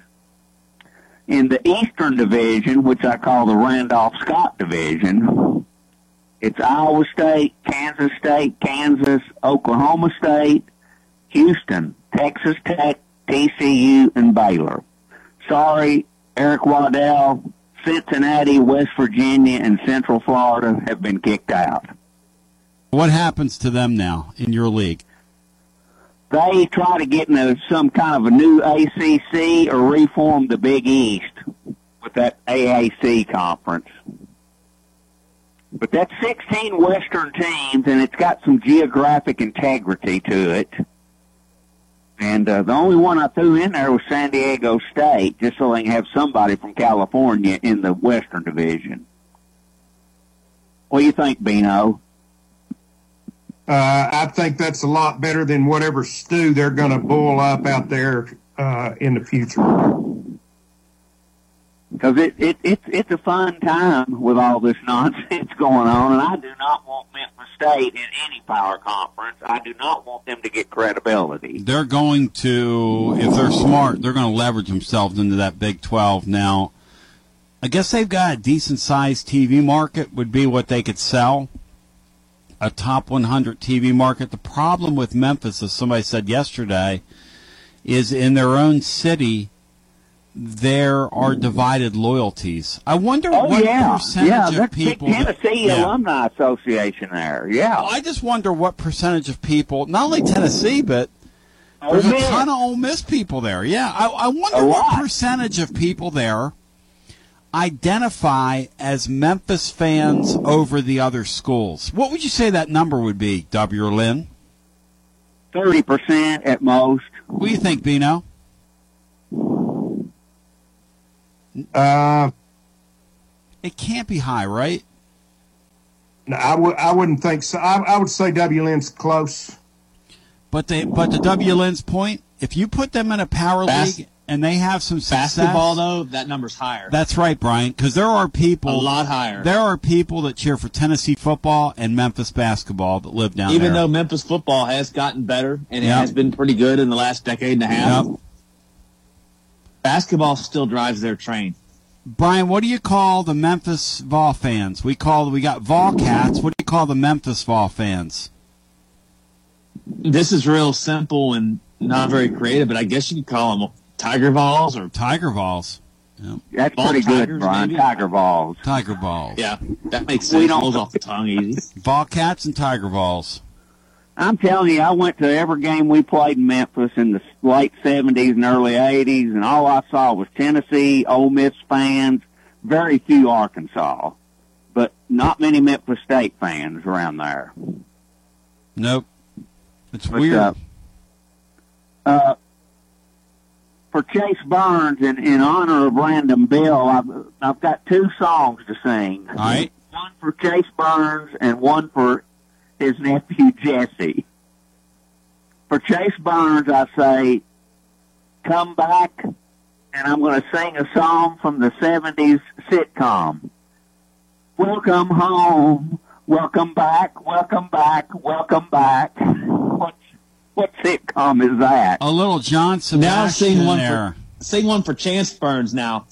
And then give me one for Jesse. Give me one for Jesse, who's apparently got a girlfriend that Bino... Here's how you make amends with Cotton Bino Bill. thinks got beat with the ugly stick. Go ahead. Bino, you're going to have to sing, I wish that I had Jesse's girl. I wish that I had Jesse's girl. W. Lynn, thank you. I wish that I could make fun of Jesse's girl. That's Bino's song. Bino, you make it a habit of ripping the looks of family members of this audience? Tony, I don't remember ever getting on anyone's appearance, and if I had, it certainly would have been before I made my last driver's license picture. This is Big Lou Maddox, and you're listening to the best radio in southern Middle Tennessee. WKOM 101.7 FM, Columbia. Hi, I'm Robert Rogers at Parks Motor Sales Buick GMC. And I'm Michael Parks Lawrence at Parks Motor Sales Buick GMC. Together, we're Mr. Bobby Parks' grandsons, and we run his dealership, and we are glad to be part of our local community. Being family-owned and operated, we invest heavily in our community. We do things like sports teams, schools, bands, you name it. We try to help everybody we can. The reason why we do this is because we all love this community. So come do business with us, your neighbors, at Parks Motor Sales in Columbia, Tennessee, right off Nashville Highway, or at parksmotorsales.com. Hello, I'm Barbara Lincoln with Holland's Pharmacy. You may have heard our previous commercials about compression hosiery that we carry at Holland's Pharmacy. Well, we've recently expanded into a full line of knee braces, back, wrist, ankle, and other support wear. We will gladly help you get just the right fit for these items and, of course, special order items to ensure the proper fit. Come see us at Holland's Pharmacy, 1608 Hatcher Lane, or call us at 931-388-4233. 388-4233. American Standard Heating and Air Conditioning is built to a higher standard, so you can focus on the problems in your life that actually matter, like the drywall that somehow isn't. American Standard Heating and Air Conditioning, built to a higher standard. Call Davis Heating and Cooling at 931-388-2090 for all your home comfort needs. Davis Heating and Cooling is your local American Standard dealer and proudly serves the Murray County area. Find Davis Heating and Cooling online and on Facebook or call today, 388-2090. Hi, this is Steve, the garbage man. Y'all have heard me talk in the past about Packer, our mascot dog. Well, I have some sad news about Packer. She recently crossed over the Rainbow Bridge to join our other beloved pets of the past. Packer lived out her final days on our farm in Water Valley. She had a great 14 years of life after being rescued by Don from being thrown away as a pup in someone's garbage. Rest in peace, Packer. Are you thinking about a new fence? Maybe you need a pole barn. Then you should give Sands Fence Company a call. That's 931-309-1644. Will Sands has built his business based on the principles of honesty, quality, and integrity. Sands Fence Company has been in business for over 20 years, providing the community with farm, residential, and commercial fencing, as well as pole barns and buildings. Call today for a free estimate. Sands Fence Company, 931-309-1644. 931-309-1644. For 40 years, the Jewelers Bench has worked hard for their customers and provided the highest quality jewelry at the best price. They keep going back. Recent renovations have allowed them to expand their inventory. More high-quality jewelry, custom vintage and estate pieces, and professional jewelry and watch repairs. They also buy gold. The Jewelers Bench, still here, still great service. 808 Trotwood Avenue, Columbia. Hello, my name is Connor Mims. My wife Bradley and I live in Columbia, Tennessee in Riverside. I am a deck and porch builder and my wife is a second grade teacher at Riverside Elementary. My specialty is designing and building elegant and comfortable porches and decks. Let me work with you to design and build the porch or deck of your dreams. Give us a call today from our website, mimsmodernlandscape.com. That's mimsmodernlandscape.com and check out what we have to offer. Thanks. Tint on Wheels is changing their Columbia location. You can now visit us at 406 South James Campbell Boulevard. The same window tinting you've trusted for over 30 years on all types of windows, car, business, or residential. We now offer accessories to elevate your ride. It's only getting bigger and better. With 3 locations, Columbia, Lewisburg, and Lawrenceburg. We do our best for you. Summer's coming. Let's get you ready. Call 931-619-TINT today.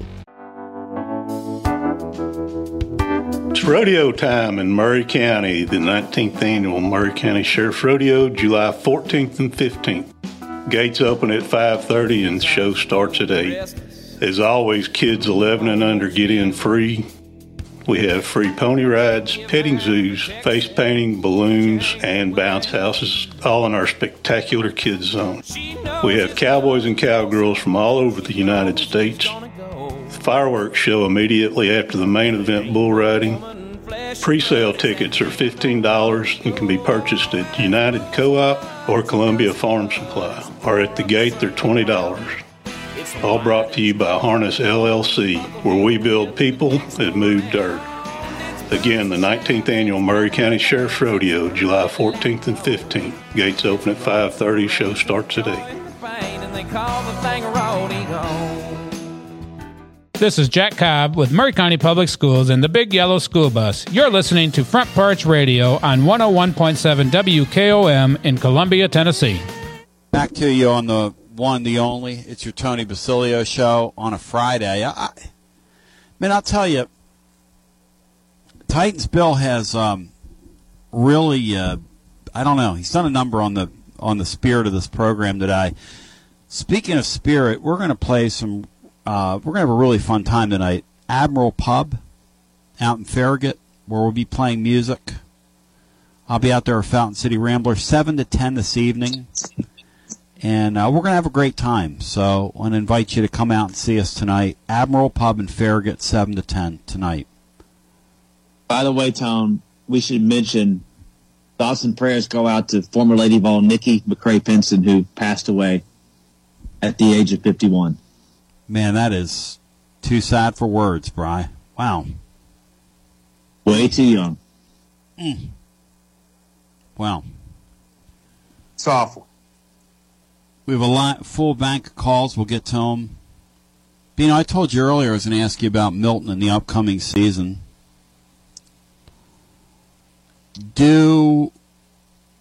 Would you like to make fun of his appearance? I mean, no.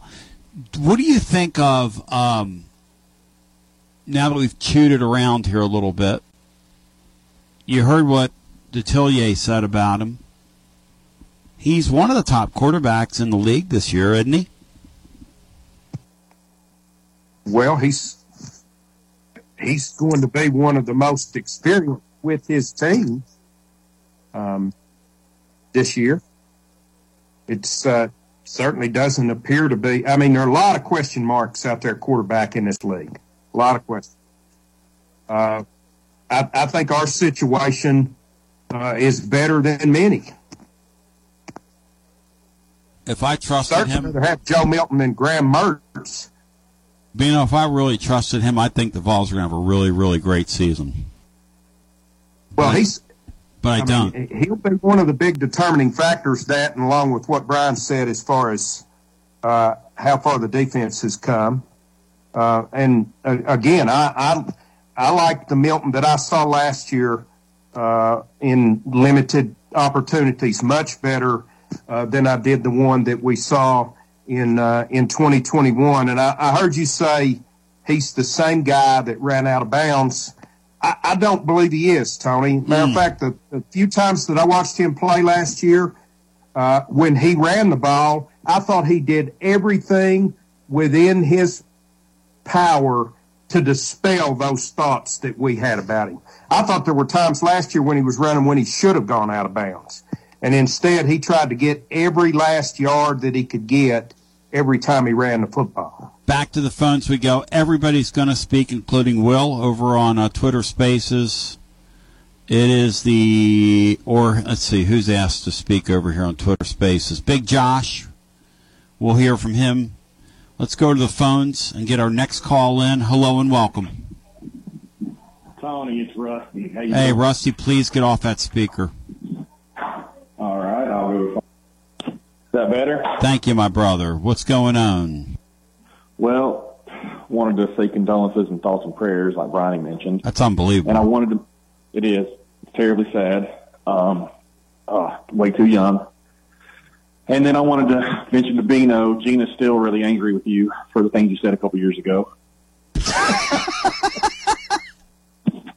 My apologies to Gina.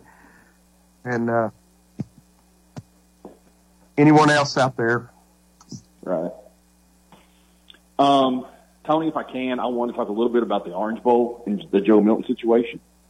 I also wanted to talk about something that I heard, because I know you've mentioned he was benched at two different schools. This is my understanding of the Michigan situation. He had 3 good starts, and then in the 4th start, he broke his thumb against Indiana. And that's when he lost the job. He needed to have, and the reason he left Michigan and the reason he didn't stand by even being demoted like he did at Tennessee wasn't because he got benched. It was because they had 2 guys left on scholarship that could play quarterback. Him and the kid that replaced him, but he was dealing with a broken thumb, could barely grip the ball, which is whenever he started really struggling. Harbaugh did all he could to keep Joe from having surgery during the season because Harbaugh had nobody else to be the backup quarterback in emergency situations and would rather have a hurt thumb, Milton, do it, which is the real determining factor for why Milton left.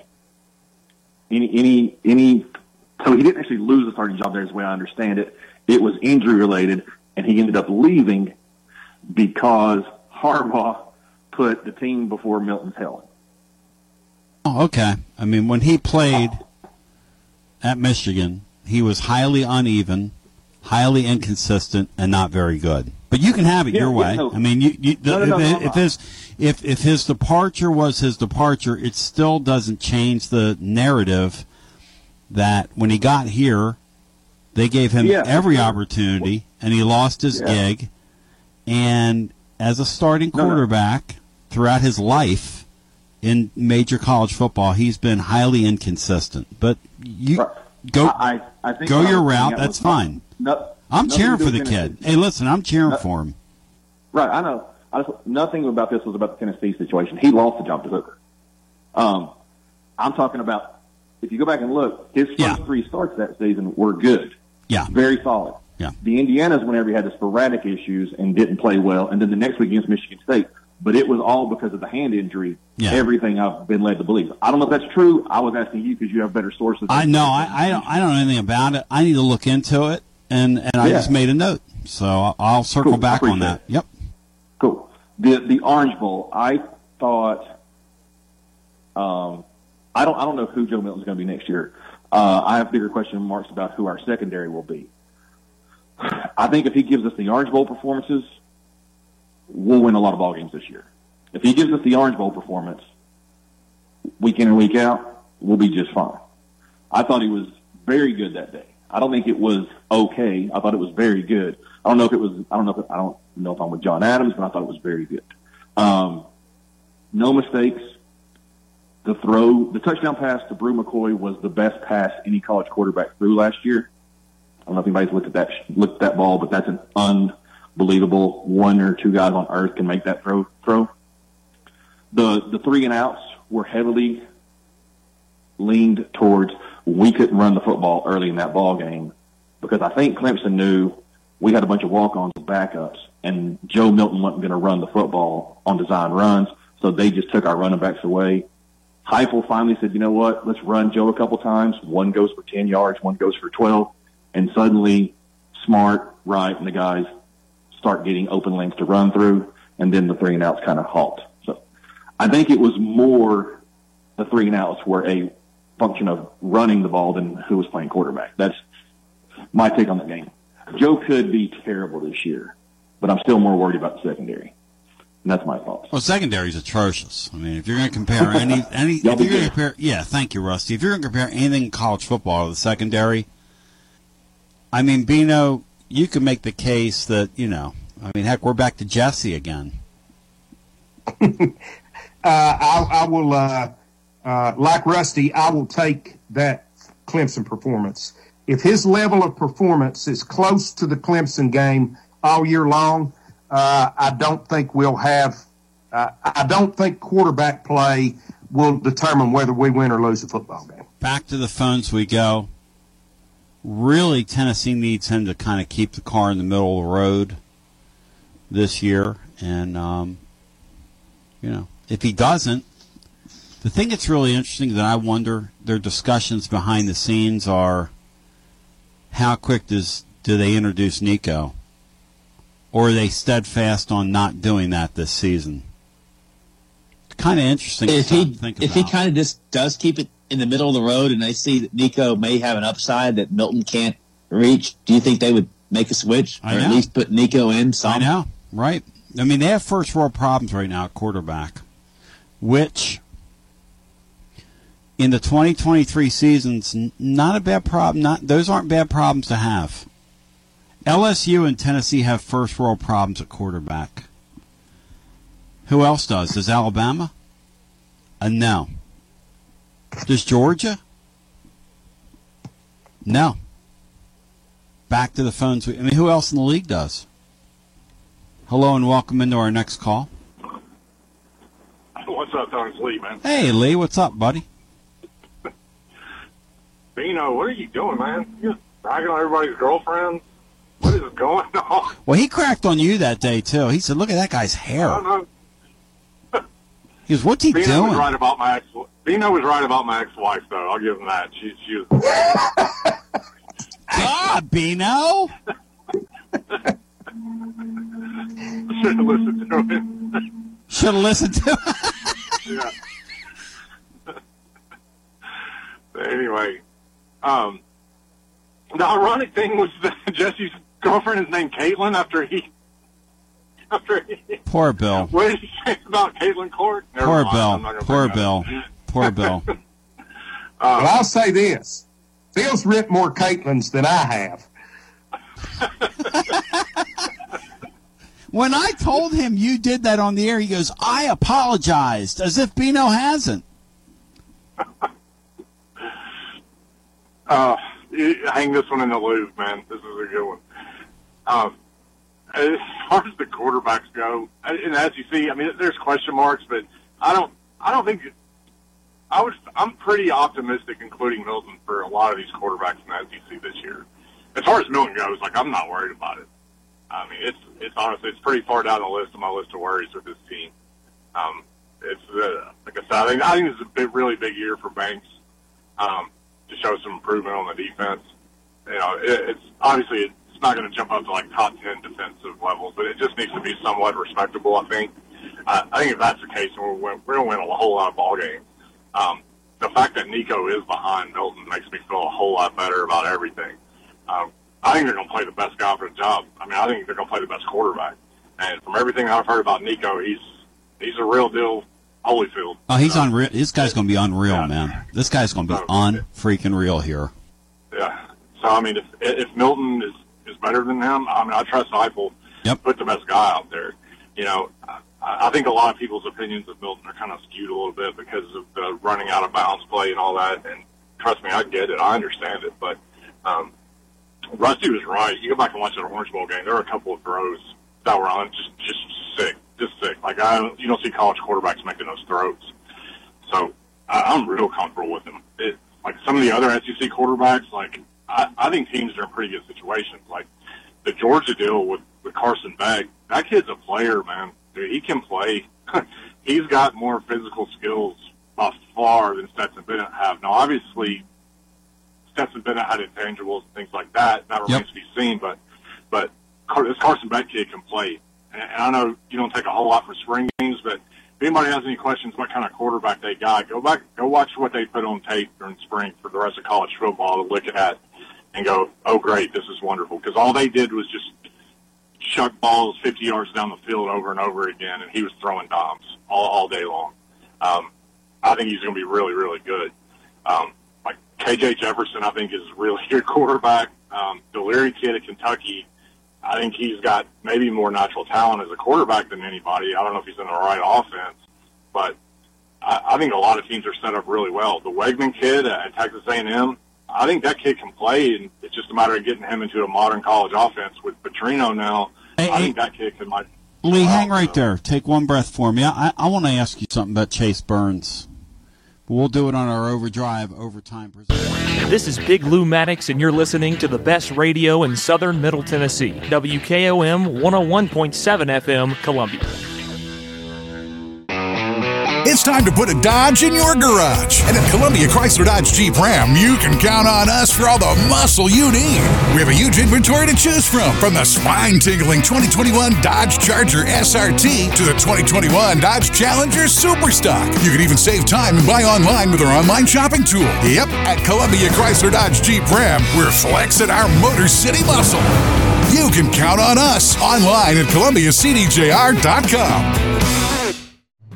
Hello, this is Rick Tillis from Tillis Jewelry. What is a full-service jeweler? Experienced staff, custom designers, in-house jewelry repairs, and beautiful jewelry. Yes, at Tillis Jewelry, we are passionate, knowledgeable, and committed to integrity. We strive to be the best in our community and in our profession. We build long-term relationships and become part of family traditions that will cross generations. We delight clients by providing an unparalleled selection, superior service, and exceptional value. Tillis Jewelry, we exceed your expectations. Do you suffer from knee pain? Is it painful to walk or perform your day-to-day activities? If so, we have great news at the Dr. Gill Center. We can relieve your knee pain fast and easy with no downtime and no surgery. The FDA has approved a new non-surgical treatment for knee pain, and it's covered by most major insurance, including Medicare. This treatment has helped millions of people across the nation. Call today to see if you qualify for a free consultation and get back to a pain-free life. 615-551-9224. Brown's Body Shop has 2 locations to provide your vehicles with high-quality body and frame repairs, the best paint jobs, and custom body fabrications. Brown's Body Shop has been successful for more than 50 years because of their highly trained personnel, competitive prices, superior customer care, and timely service. Don't put off body repairs or that custom paint job and fenders. Go to Brown's Body Shop today, 1505 Nashville Highway in Columbia, to 129 Alpha Drive in Franklin.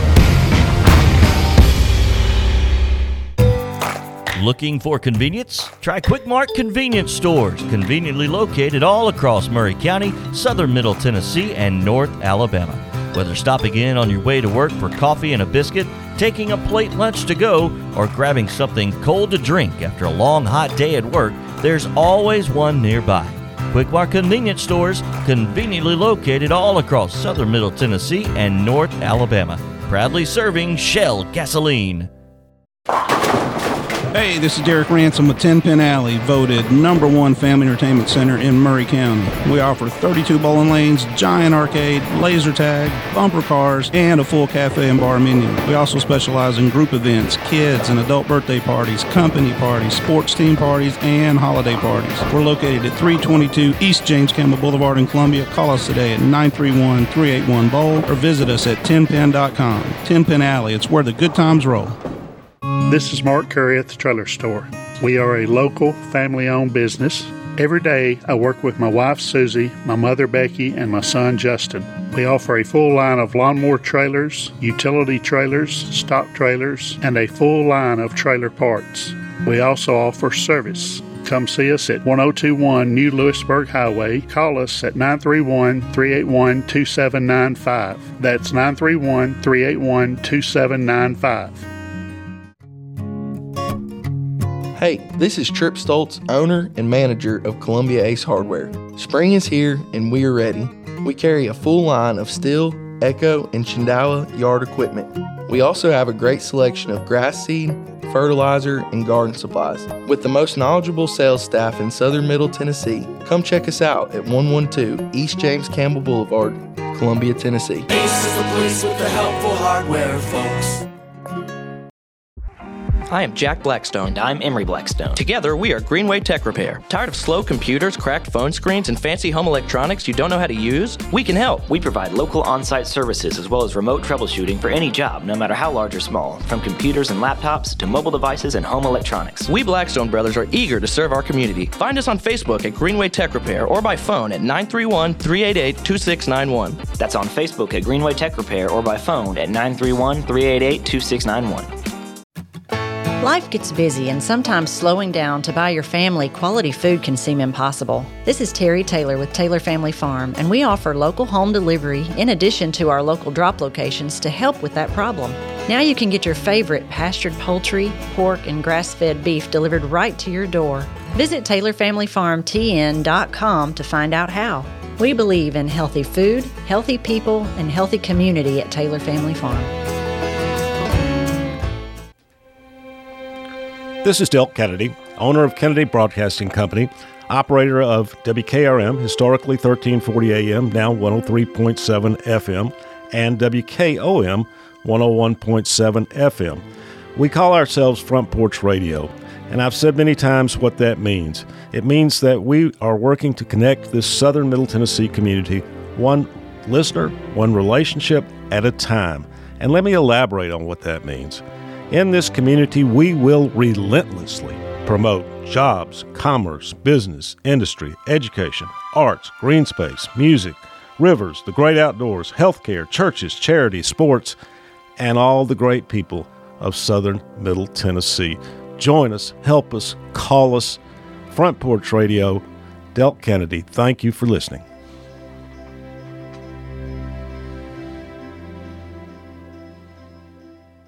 This is Jim Ross, and you are listening to Front Porch Radio, WKOM 101.7, located in Columbia, Tennessee.